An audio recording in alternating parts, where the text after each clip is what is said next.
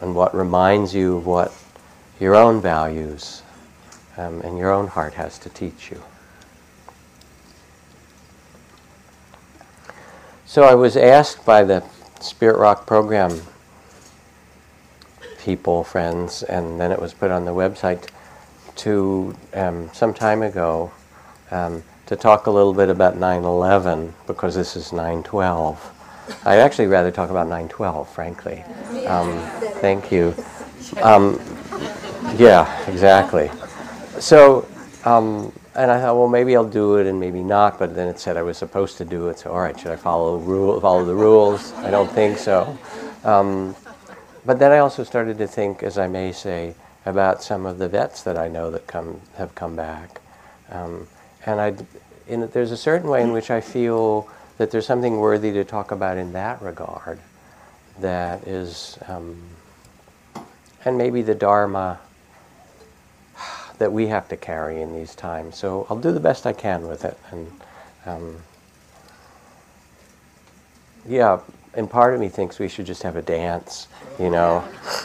Well, because you come into the temple, or you go to a retreat center or some sacred place, and you come in some way to be reminded of another way of being that's not the chaotic and conflictual way of being that's so much there in the news.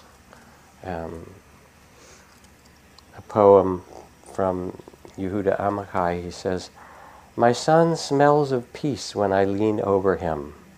It isn't just the soap. Everybody was once the child who smelled of peace."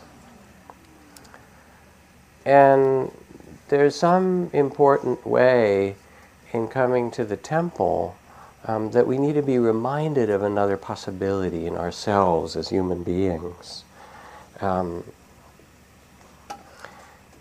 And there's been so much, I don't know how to say it, overdone media about 9/11 10 years later. It's as if we're re-traumatizing ourselves somehow, quite honestly.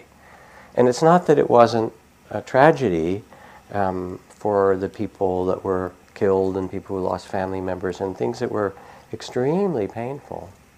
But I'm going to name some things that just, and you know these. I almost don't need to tell you, but just to be honorable about it. So after the death of those 3,000 people, Lorca writes, "Our sons and daughters disappeared into the vaulted darkness." We began a war that's the longest war in our history. And we also started our terror alerts. So you could go to the airport in Boise or Tuscaloosa or something, and there would be a big sign as you came in, terror alert, orange level, and we've done that to ourselves, as if we took the terror inside. And in the 3,000 people who died, there are now more than 6,000 soldiers and people working for the military who died in Iraq and Afghanistan, and 100,000 with serious injuries, and somewhere between 500,000 and 1 million Iraqis and Afghanis who have died, and 2 or 3 million wounded, and 1 million veterans who are coming back.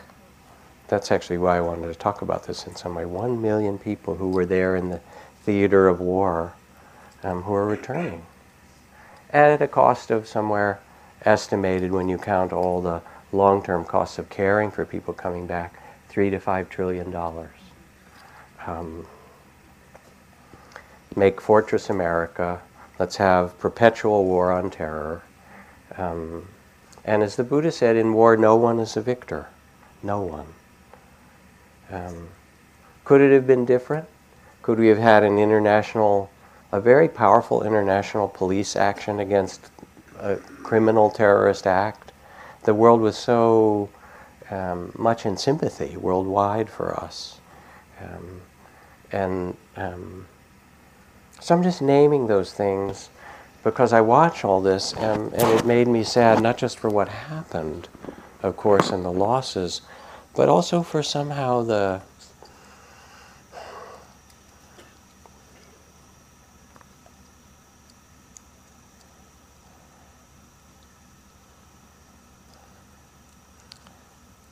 the loss of our way, that somehow we left certain values that really matter to us behind in the kind of drumbeat that rolls up to having a war.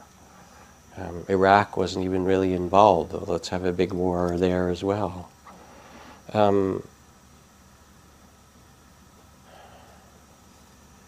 we carry it. We all carry it. It's the cost of it. But there's another way. When I lived in the forest monastery in Southeast Asia, where I had my training with Ajahn Chah especially, it was during the time of the American-Vietnam War. And some of the branches of the monastery were close enough to the border of Cambodia and Laos, we were relatively close, that you'd watch planes take off, you could see flashes of bombs at night. And I remember a group of friends coming to stay, Westerners, who were Quakers that had volunteered to go and work during the war in Vietnam for peace in the war zone. And they got to the monastery, and they were berating me and some other friends that they'd met there and saying, there's a war going on, you have to go out there and do something about it. You know, what are you doing sitting around meditating on your navel, basically, when people are dying? And they had a pretty good case to make, I have to say. But something else happened. They came for about a week or so. And they talked to Ajahn Chah, the teacher, and he talked to them about stopping the war. He said, we human beings are constantly in combat, at war, to escape the fact of being so limited by so many circumstances we cannot control. But instead of escaping, we continue to create suffering, waging war with evil, waging war with good, waging war with what's too small or too big, waging war with what's too short or too long or right or wrong, courageously carrying on the battle. And he looked at them and he said, can you step out of the battle? And what happened over the week or 10 days that they were there is that they began to realize that the monastery was a sanctuary in the midst of a crazy time. That not many miles over the border in Cambodia, which we started to bomb in 1969, and the war started there, people were tearing off parts of their own temples to sell on the black market to get money for food or to escape the terror that was happening. Or in Laos or Vietnam, terrible things that were happening. And people do terrible things in those times. But here was a place, as if to say, wars come and go, human beings do some very destructive and terrible things, and we're going to demonstrate with our bodies that there's another way. And you'd walk the paths and feel how peaceful it was. The monks and nuns would be out sweeping the paths, and if you dropped your watch or your wallet there, someone would take it up and bring it and put it on the altar and ask around who lost something. There was nothing that was ever taken, and if there was any difficulty, people would come and say, how can we help you? And it was as if, for my friends who came from Vietnam, they'd been working there for a year or two to start with, it was as if their soul got restored because they remembered in their being what was possible for us as humans. And we need that. First of all, we need to turn off the news. Mostly, there's not a lot on it that's going to help you. And I don't mean not to be engaged or involved politically or things that matter to you, but my own experience is going away for 3 months on a trip to the temples of Asia or on retreat or something, coming back and turn on the news. It's the same news. There's like 2 things that have happened. Maybe somebody died or there was an earthquake, but mostly it's the same thing. You know what I'm saying? Turn it off, put on Mozart, or something better.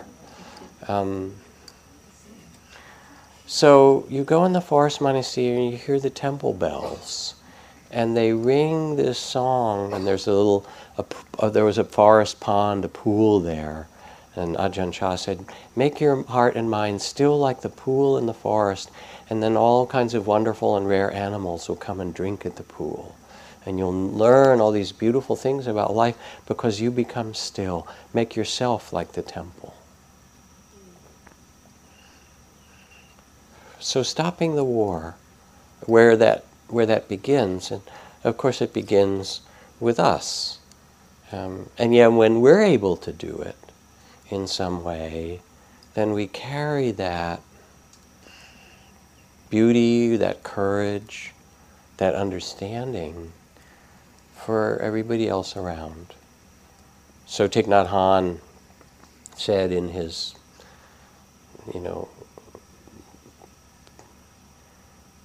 very simple way, he said, when the crowded Vietnamese refugee boats met with storms or pirates, if everyone panicked, all would be lost. But if even one person on the boat remained calm and centered, it was enough. It showed the way for everyone to survive. And so, of course, you know who that one person is. As Miss Piggy would say, moi,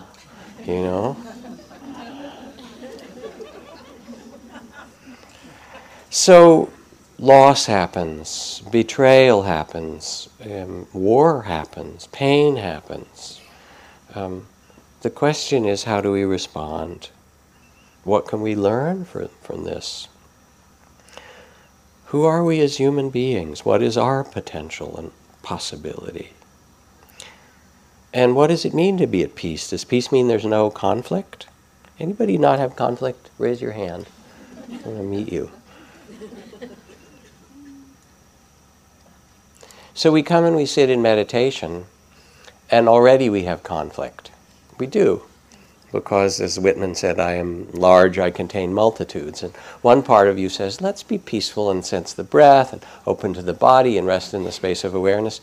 And another part says, yeah, but tomorrow you've got that business meeting, and beside that the stock market dropped a bunch today, and maybe you should sell that, stock that you bought. And not only that, that person said that to you, and you've got to call them back. And pretty soon your mind is just doing wild things, and you say, please, could you quiet down? Does it listen? No. Exactly. And then you start judging yourself. See, you're no good at this meditation stuff.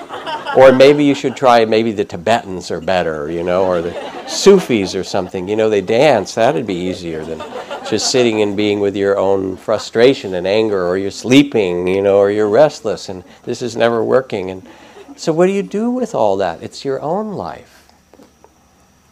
And you sit and you learn to become the space of awareness that says, the judging mind, thank you for your opinion. Yeah, right, you know who that is in there. Thank you for your view, but you don't have to believe it. Sadness comes. This is the tears. When we get quiet, the heart speaks to us. And whatever we carry that's unfinished rises up. It wants to be known, whether it's longing or love that's never been expressed, or fears, or grief that we haven't let ourselves touch. My friend Malidomo Somé, who's a West African shaman and medicine man, when he first came here, he said, your streets are full of the ungrieved dead. He said the shamans taught him to see both the beings who were visible and the ones who weren't so visible. And he said, all those people who died in your old age homes, in your ICUs with nobody attending them but the nurses and the machines, and, or homeless people, he said, you live in a culture that doesn't know how to grieve so well. And so they're still here with you. And whether you take that literally or metaphorically, there's a certain truth in it.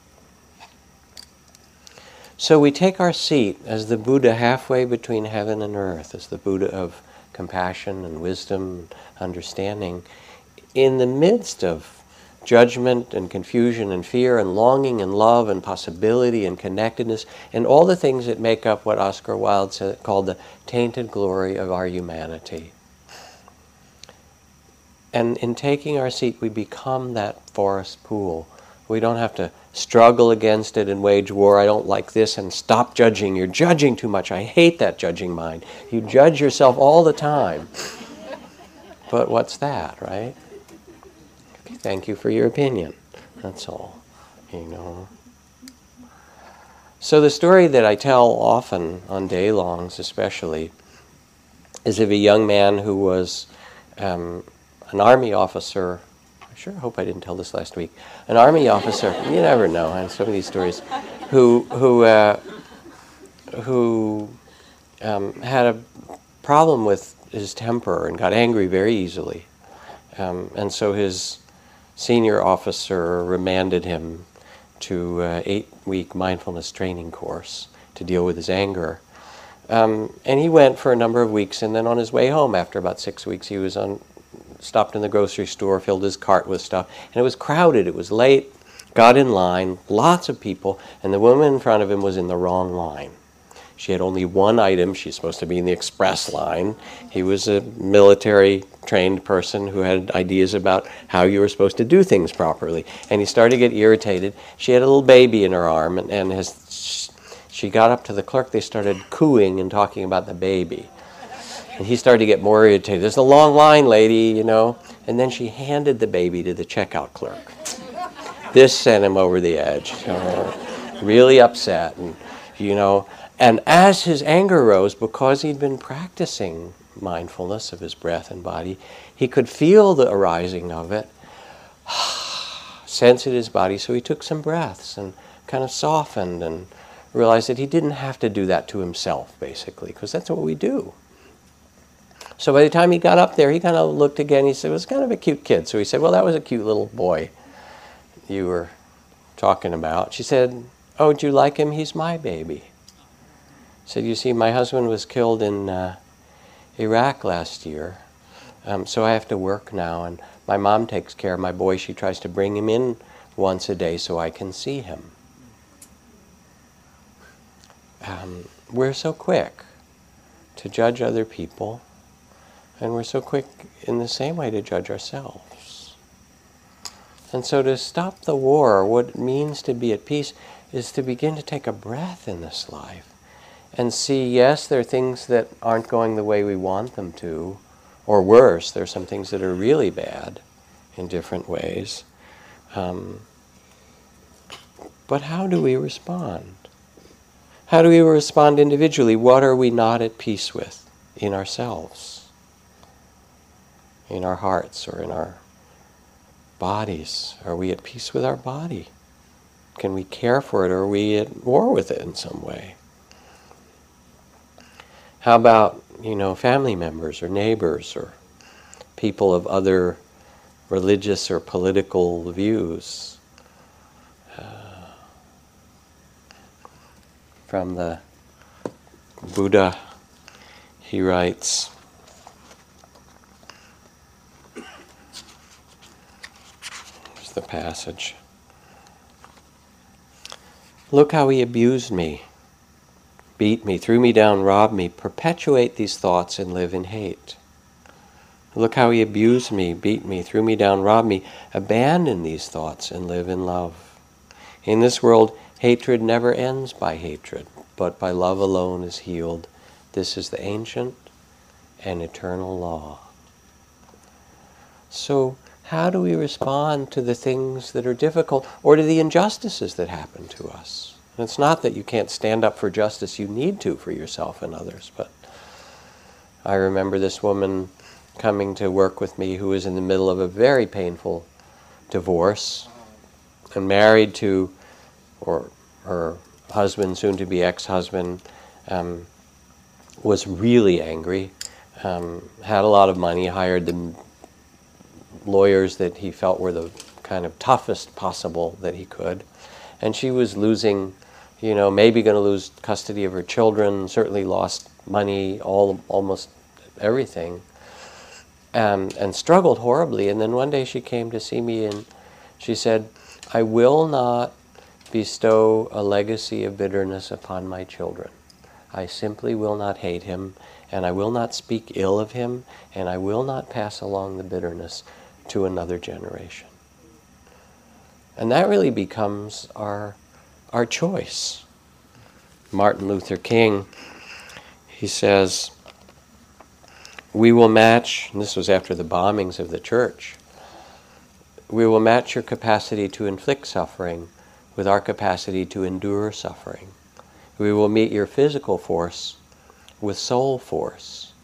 We will not hate you, but we cannot in all good conscience obey your unjust laws. So here's the standing up for justice part. But we will soon wear you down by our capacity to suffer. And in winning our freedom, we will so appeal to your conscience that we will win your freedom as well. So this is a different way of responding, isn't it? I mean, and we all know this in some very deep way, whether it's individually or as a society. Maybe a response is to dance, to eat a tangerine and really taste it, to go walk in the sunset by the beach, turn off CNN, Fox News, whatever you watch, MSNBC, and rest in the unbearable beauty and the ocean of tears of humanity. Praise, blame, gain, loss, this is our human life. Somehow step back and sense the mystery that you are alive, that we're all born and alive. And we look for security. I mean, a lot of this is around security. We're all trying to be secure, especially because the economic times are so difficult and so forth. And yet, we want control, right? You don't even control your own mind very well, right? And you want control. Tell it to do. You don't control your feelings. I don't want to feel this. Too bad. It feels it. It thinks it, right? I remember being in a men's retreat teaching with my colleague Robert Hall here some years ago, and a person raised their hand in the circle and said, I don't feel completely safe here in this group. We were talking in a very open way. And okay, Robert was leading that circle. I said, I wonder what he's going to say. You know, like what would make you feel safe? That's sort of the nice mommy answer, which I've given many times. And Robert looked up and he said, you're not. And no one ever is completely safe. We can be respectful here, but safety is an illusion. And the whole group just dropped to a different level. He said, so knowing this is true, then how will we be with one another? Because we are vulnerable. And the passage I read from Helen Keller over and over, where she writes, security is mostly a superstition. It does not exist in nature, nor do children as a whole experience it. Avoiding danger is no safer in the long run than outright exposure. Life is either a daring adventure or nothing. So it's called the wisdom of uncertainty, that we don't know and we are vulnerable. This is true. And how then will we live?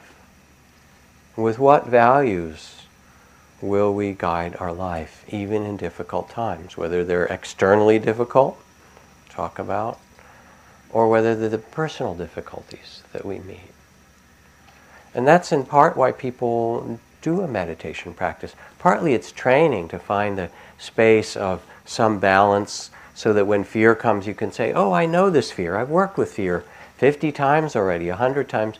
I'm not so afraid. I know you. You befriend your fear or your loneliness. Instead, if you're always lonely or bored, you know, the minute you get lonely, you open the refrigerator because you can't tolerate it, you know, or you turn on the TV. You can't be with yourself.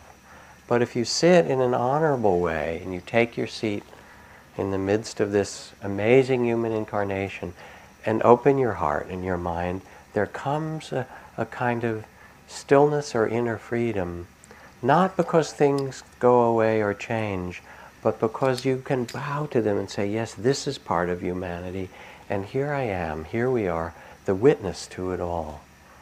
And you become the Buddha with the heart of compassion that says, yes, this is us. And then you respond rather than being entangled and so fearful. So what matters? What are the heart's values when things are difficult? The Sufis put it this way, overcome any bitterness because you were not up to the magnitude of the pain that was entrusted to you. Like the mother of the world who holds the pain of the world in her heart, you are each endowed with a certain measure of cosmic pain.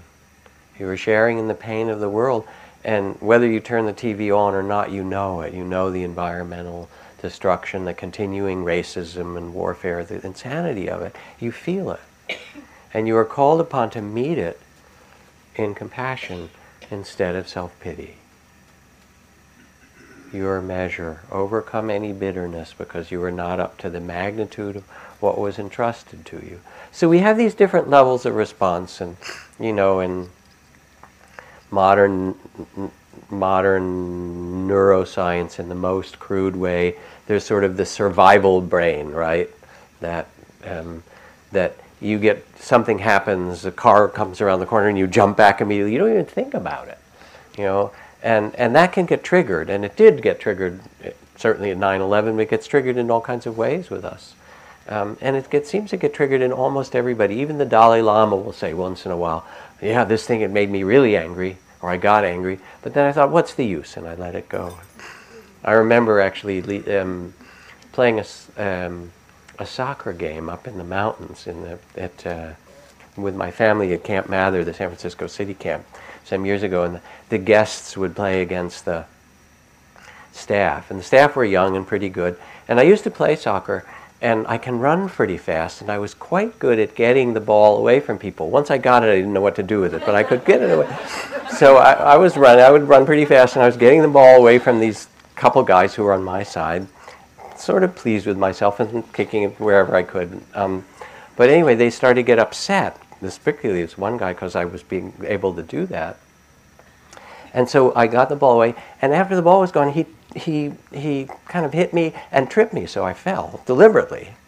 And the next time the ball came and I got it away from him he started to do that again, and without any thought, I whacked him.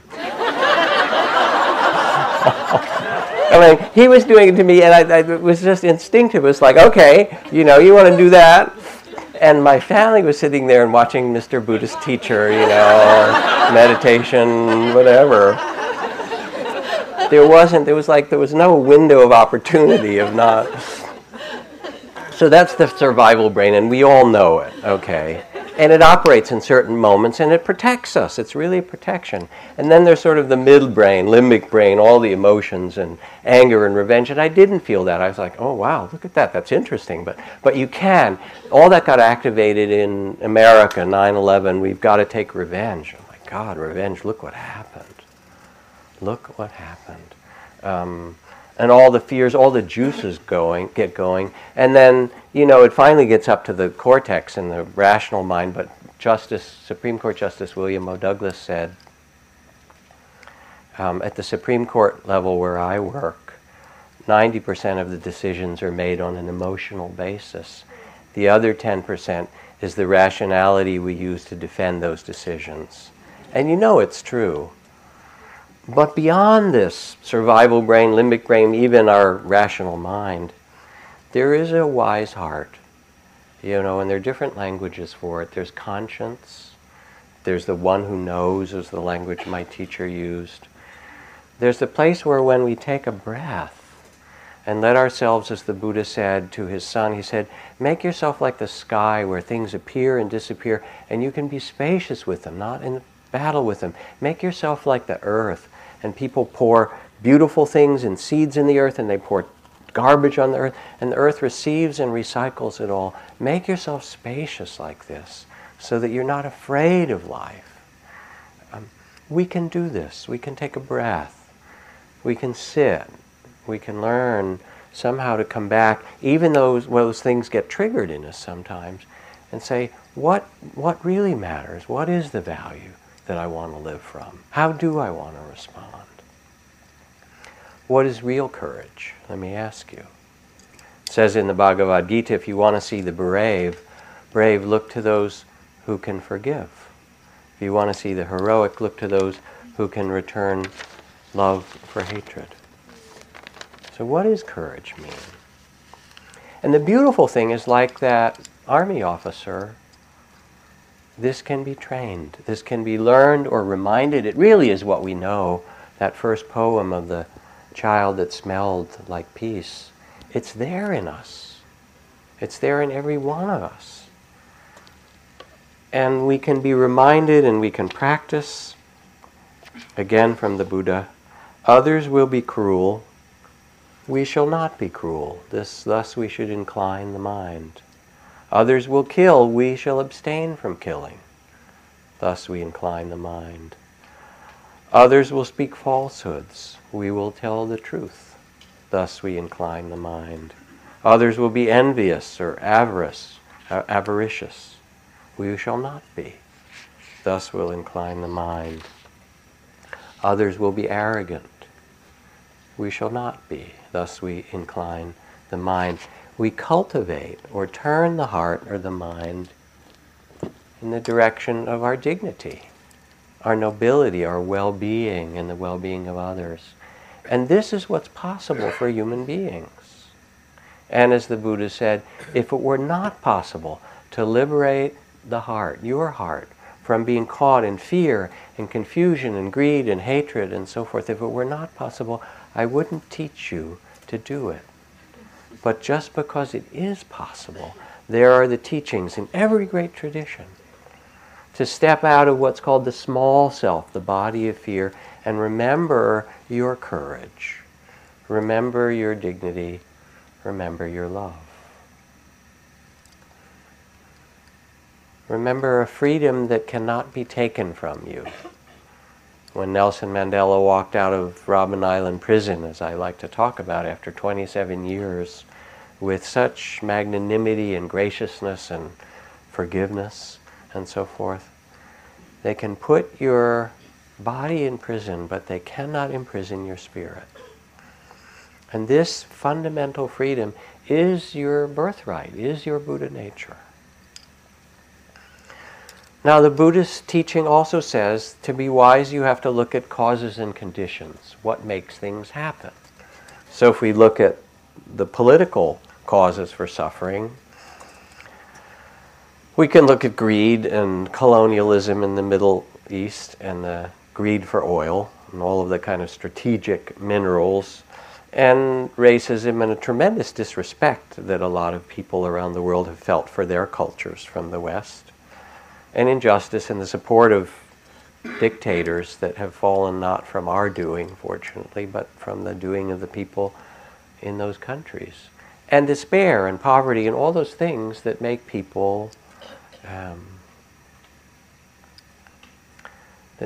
frightened and then bring them to at least go along with hate, if not hate. And we know this. But there are other causes and conditions. The causes and conditions to transform ourselves and others are, first of all, respect.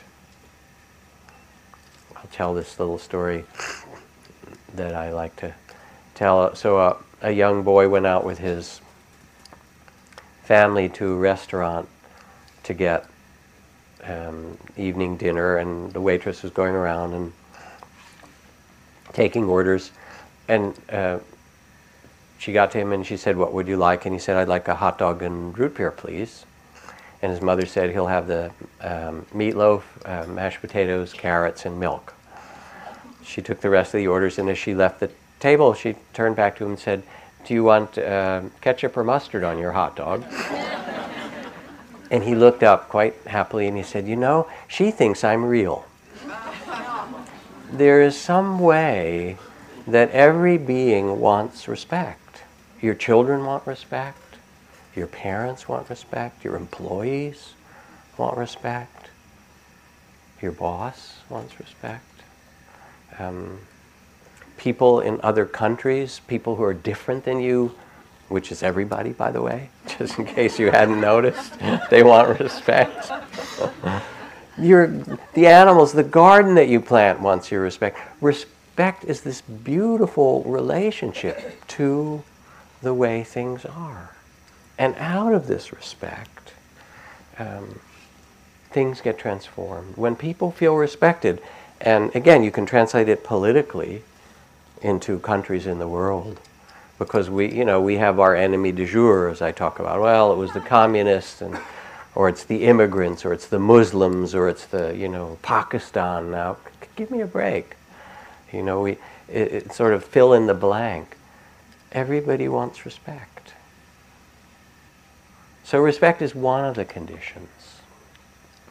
Another is honesty, truth-telling. The Truth and Reconciliation process in South Africa was critical for its healing, that somebody would be willing to tell the truth. And in the temples and monasteries, we had a ritual, pavarana, regularly, where the abbots and the senior monks would get down and sit on the and nuns would sit down on the floor with everybody equally and say, all right, how have we been treating one another? Is there something that we need to apologize or atone for? We need to do this regularly so that our community can be clear. And people would tell what was the truth, what had happened. Hannah Arendt, she writes, let me see if I can find this. The holes of denial do not exist. Nothing human is created so perfectly. There are simply too many people in the world to make oblivion possible, even for the tragedies that want to be hidden by some. One person will always be left alive to resist and tell the story. And the lessons of this is that under conditions of war and terror, most people will comply with the madness, but some people will not.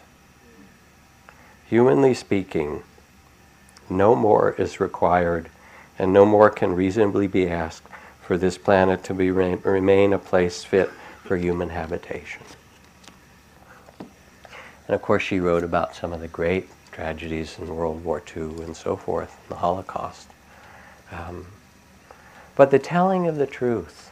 So in the time of Gorbachev and the Soviet Union's collapse, the newspaper Pravda, which was the great organ of the Soviet state, announced the cancellation of final examinations in history and politics for 53 million Russian students because of the lies that had been passed on from generation to generation about Stalin and Lenin and what happened in the name of the state, to which, as it wrote, we can no longer look our children in the eye. And so we will cancel our exams until we get our history honest. Kind of an amazing thing that they did.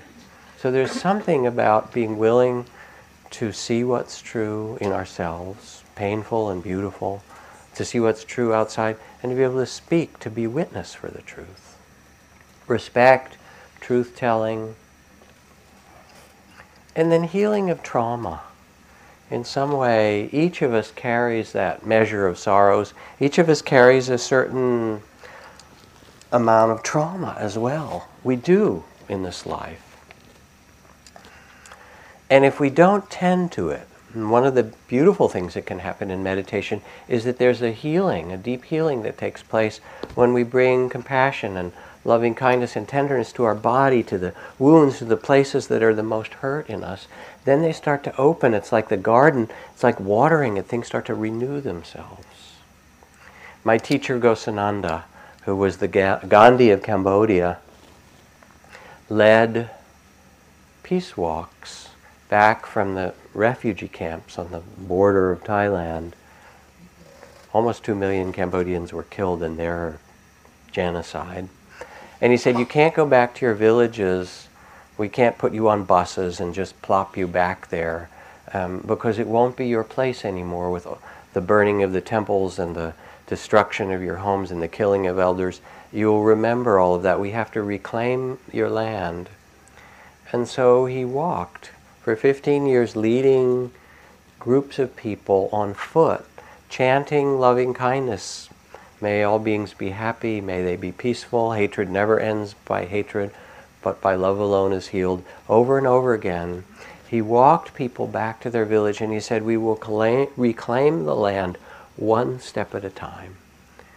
And there would be these people in a long line, hundreds of them, walking back to the village with him in the front with a bell or a drum and other monks with him. And soldiers would come out of the woods and put their guns down at their feet and weep because they didn't really want to be in battle. When I was in Palestine and Israel, it was so obvious that the peoples there have been traumatized. The Palestinians have been traumatized, the Israelis have been traumatized, and because of it, the littlest thing triggers it up and it starts all again because there hasn't been any healing. And a friend of mine who's very good at this has been doing Peter Levine's somatic experience trauma work, which is brilliant work. She's been working with the Israeli and Palestinian leadership on trauma clearing, but especially with the journalists there. Because if you're a journalist and you go and cover a suicide bombing, or you go and cover the shooting of Palestinian, children who are throwing stones and so forth, it affects you in your heart, and it's terrible. And then if you don't digest it, if you don't release it, then the next time a little thing happens, you're triggered, and everything you write is on alarm, and you can't stop that alarm. And so the cycle of news starts to support the cycle of terror because people don't know how to heal from trauma. And in the way that I've had periodically to work with vets coming back, certain retreats that I've been part of, and so forth.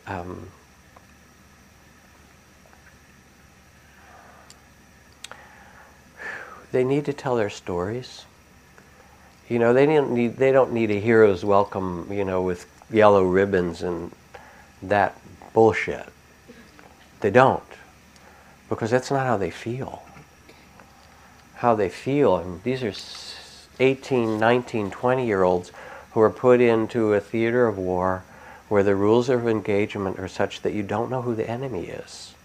And so you're on alert for the entire year or two. Anybody could be a suicide bomber, and then they come back, and the stories that they dare not tell, they'll say, I can't tell you what I saw,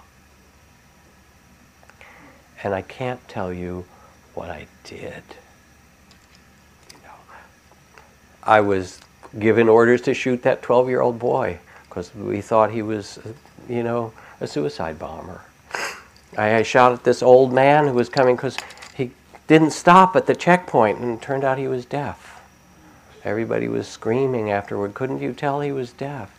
And they just stand and weep because they carry this 1 million people coming back, which is really why I wanted to talk about this tonight as much as anything, because the rest of this stuff you do. And in some of these retreats, men's retreats that I've been a part of, we learn these beautiful old songs, and Tibetan chants, Om Mani Padme Hung, African songs, songs from other cultures.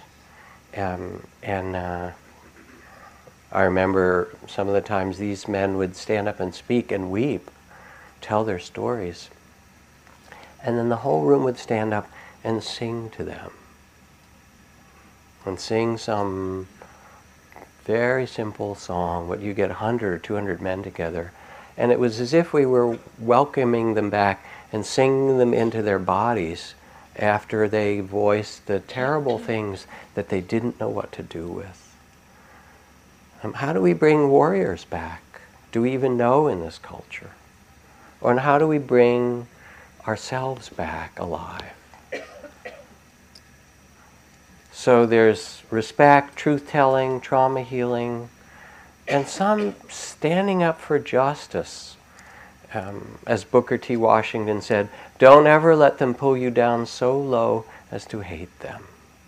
Some sensing in yourself that whether it's in difficult times politically or difficult times in your community, that there is a dignity in you that you reclaim every time you take your breath and take your seat as the Buddha.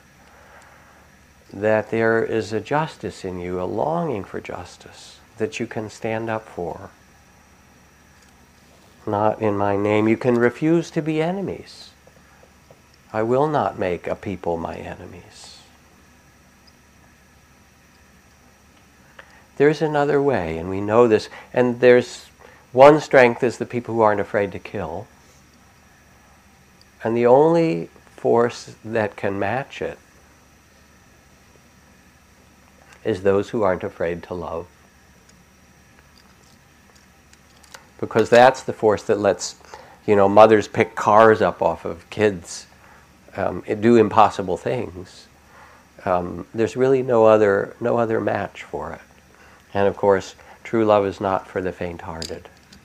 Again, when I was in Palestine and Israel, on that long wall that is sort of looks like the wall to a prison, guard towers, this huge security wall that unfortunately has gone way into the West Bank and taken olive groves and taken a lot of land from the Palestinian territory. On the backside, there's all this graffiti, but it's great graffiti. There's paintings of olive groves by the kids saying, "You can cut down our olive grove, but we still see it." And there's this painting I hold up sometimes. This is 15 feet high. It's a peace dove. You can see a little car down there in the corner. And it's a peace dove on this wall wearing a flak jacket, a bulletproof vest. As if to say, all right, times are tough here. You might shoot at me, but I'm here, and I'm not going away. So there's another way. And in the extent that our society has lost its way, where we spend more on prisons than we do on our universities, come on. Where we spend more on the military than we do in the health and well-being, not only of our children, we could feed and clothe, and we could feed every hungry person in the world. And with a portion of what we spend on military. But sometimes, I'm really hopeful, actually. Sometimes it's through our great mistakes that we learn. And even the most hawkish kind of consciousness, I think, is getting the notion that there are limits to our military power. We can't just go and make a war and have it work, it turns out. And most people don't want to go to war anymore. And we didn't have a draft, so it was sort of on TV, and nobody was asked to sacrifice except the $4 trillion of your children's education and the health care and all of that. But it wasn't explicit. But we're not a nation that wants to go to war right now. We don't. Because we see the suffering and the limitations of it. And that war is a failure of imagination. It took a long time to do away with slavery on this earth.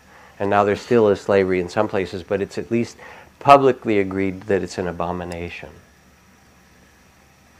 War is an obscenity, and it's about time that we found some other way to solve conflict. And we can feel it. We really know it. So there's a lot of hope. I saw it in Palestine and Israel, the former combatants for peace, and the bereaved mothers from both sides that would get together, and the teenagers, the Palestinian and Israeli teens, and the silent walkers that do this meditation between the communities, and the people who are doing healing on both sides of the border and planting seeds. So this isn't 9/11, this is 9/12. This is beginner's mind, which of course is every day at breakfast, you get to start over again. And so my friend Dina Metzger, who's a poet, she writes, "Give me everything mangled and bruised, and I will make a light of it to make you weep. And we will have rain, and we will begin again." Or T.S. Eliot speaks of turning shadow into translucent beauty. We've learned things, and sometimes we learn the hard way, and there's a lot of suffering because of it, collectively or personally. We are where we are, and it is now time, in your place, in your remarkable, beautiful life, to find your dance and your voice and your dignity and offer it and carry it, because that's what the world needs. And this country, the richest nation on earth, we can feed and educate all our children and the children of the world. We can care for the vulnerable. We can stand up for justice. We have this possibility. We still can do this, and we will. We will in our way, we will as we do it together. We can respond with wisdom. So, question for you.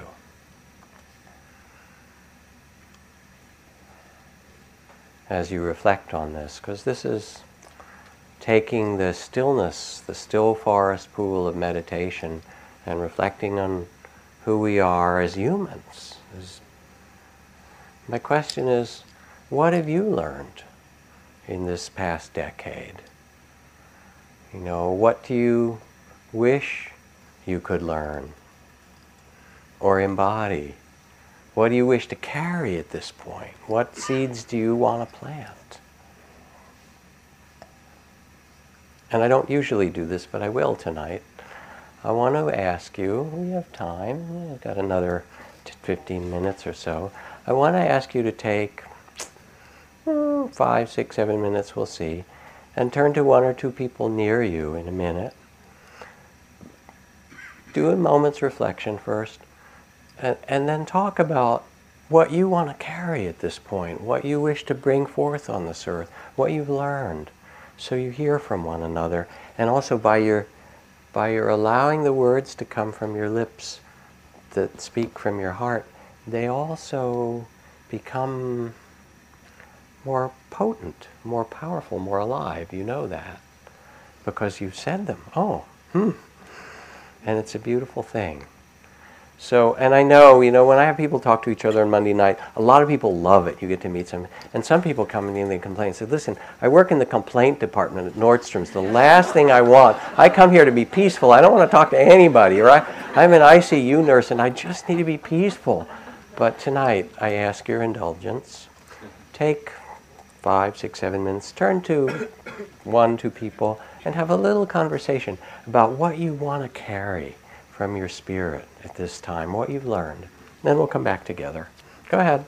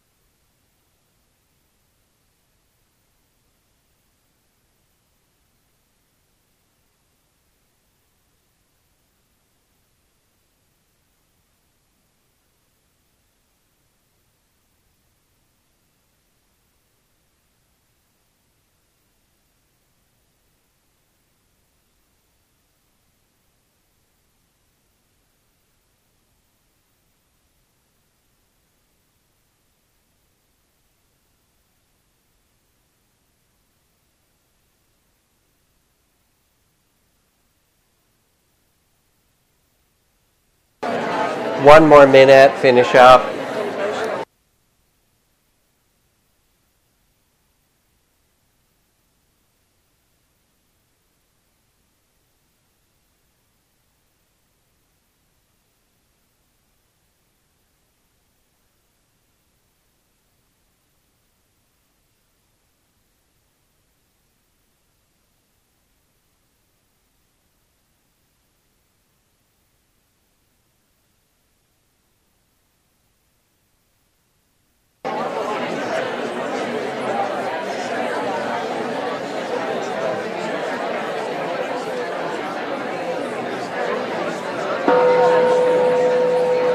So finish up and turn back.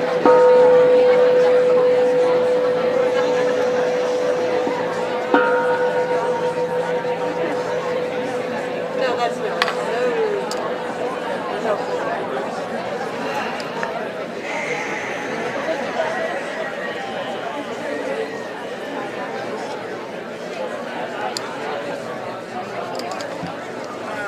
So let's do a little chant just to bring our energy back together as you finish.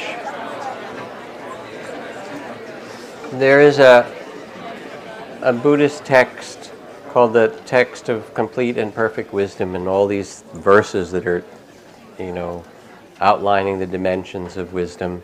But it's summed up in one syllable, the seed syllable ah, which is considered the sound in Sanskrit, the first sound in life and the last sound. But most importantly, it's the sound of opening or letting go. So let's just sing ah for a second. You can feel all, what was touched, what you said to another person, what you heard from them, what you carry. And then we'll just make this sound ah to kind of let all of that energy be present and open. And then we'll sit for a minute or two, and I have a few more things to say and we'll finish. But let the ah kind of bring us back a little bit. Ah, and harmony,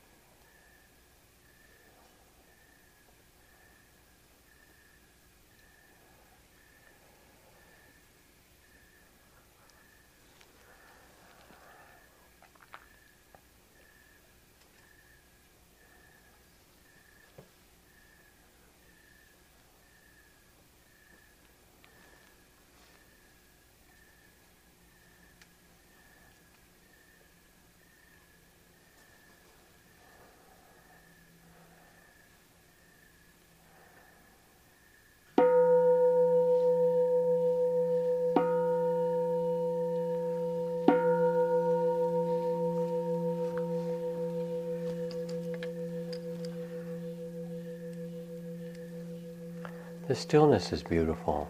Just to come together as humans and be quiet and listen is very special and precious.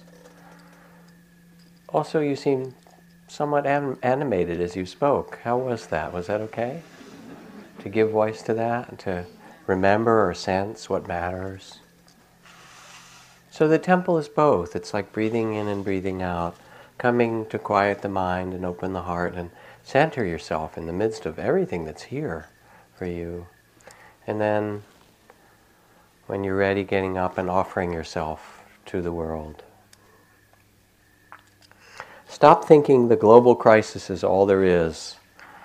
Realize that for every ongoing war and religious outrage and environmental devastation, there are 1,000 counterbalancing acts of staggering generosity and humanity and art and beauty and virtue happening all over the world right now on a breathtaking scale from flower box to cathedral.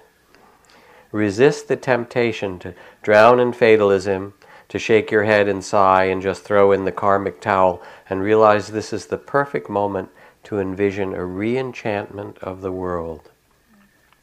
To change the energy, to step right up and crank up your personal volume right when it seems dark or bitter, offensive, acrimonious, conflicted, bilious. Here's your opening. Remember mystery, and finally believe in the seeds that you plant. Believe you're part of a groundswell. Believe you're part of the broad goodness of humanity, a resistance that seems small in you, but is actually this very, very large impending transformation, the beginning of something important and potent and genuine and unstoppable. That's from Mark Morford. So, yes, we carry the burdens of this world, and they're difficult, they're not easy. And we also carry amazing possibility. Aung San Suu Kyi and Nelson Mandela in Burma and South Africa, and you in America, in your own way, your own voice, your dignity, your sense of justice, which is there.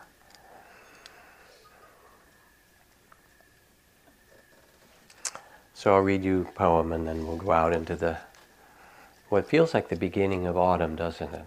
Not quite the number yet, but it's the seasons, you can feel them turning.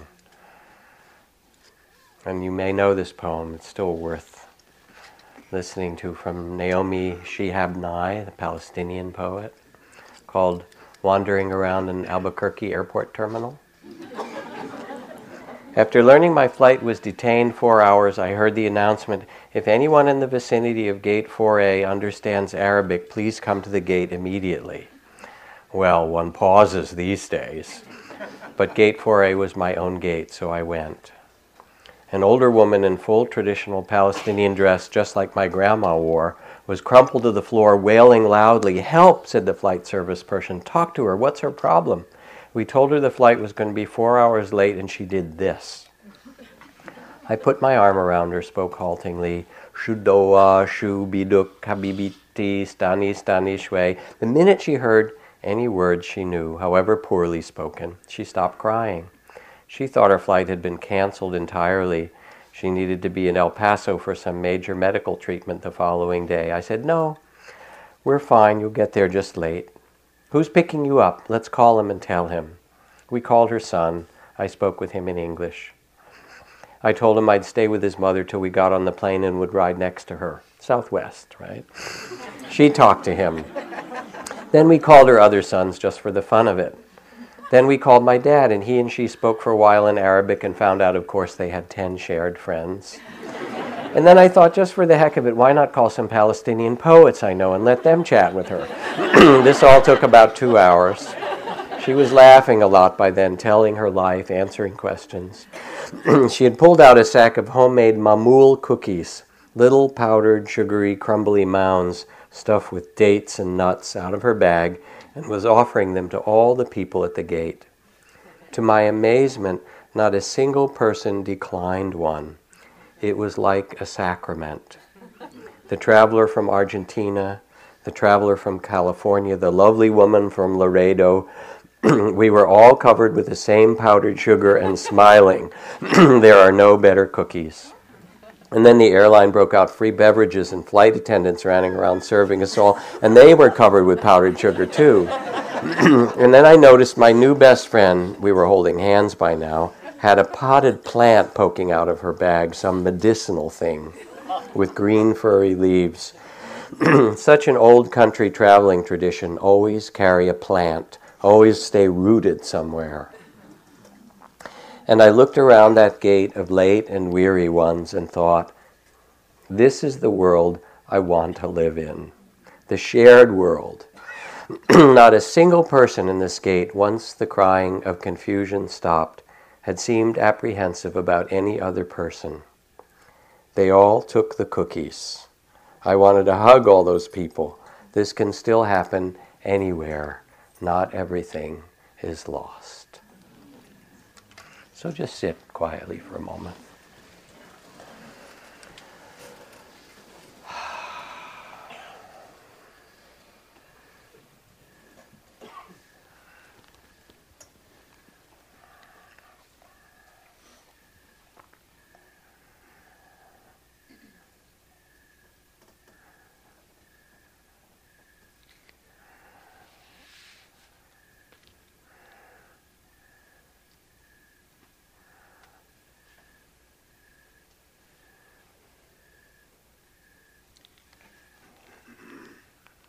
And carry your beautiful spirit, your heart's wisdom, your sense of dignity and respect, what gifts you have to offer to the world with you.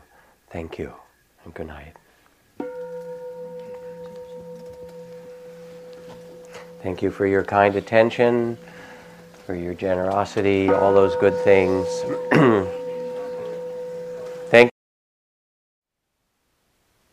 Thank you for listening.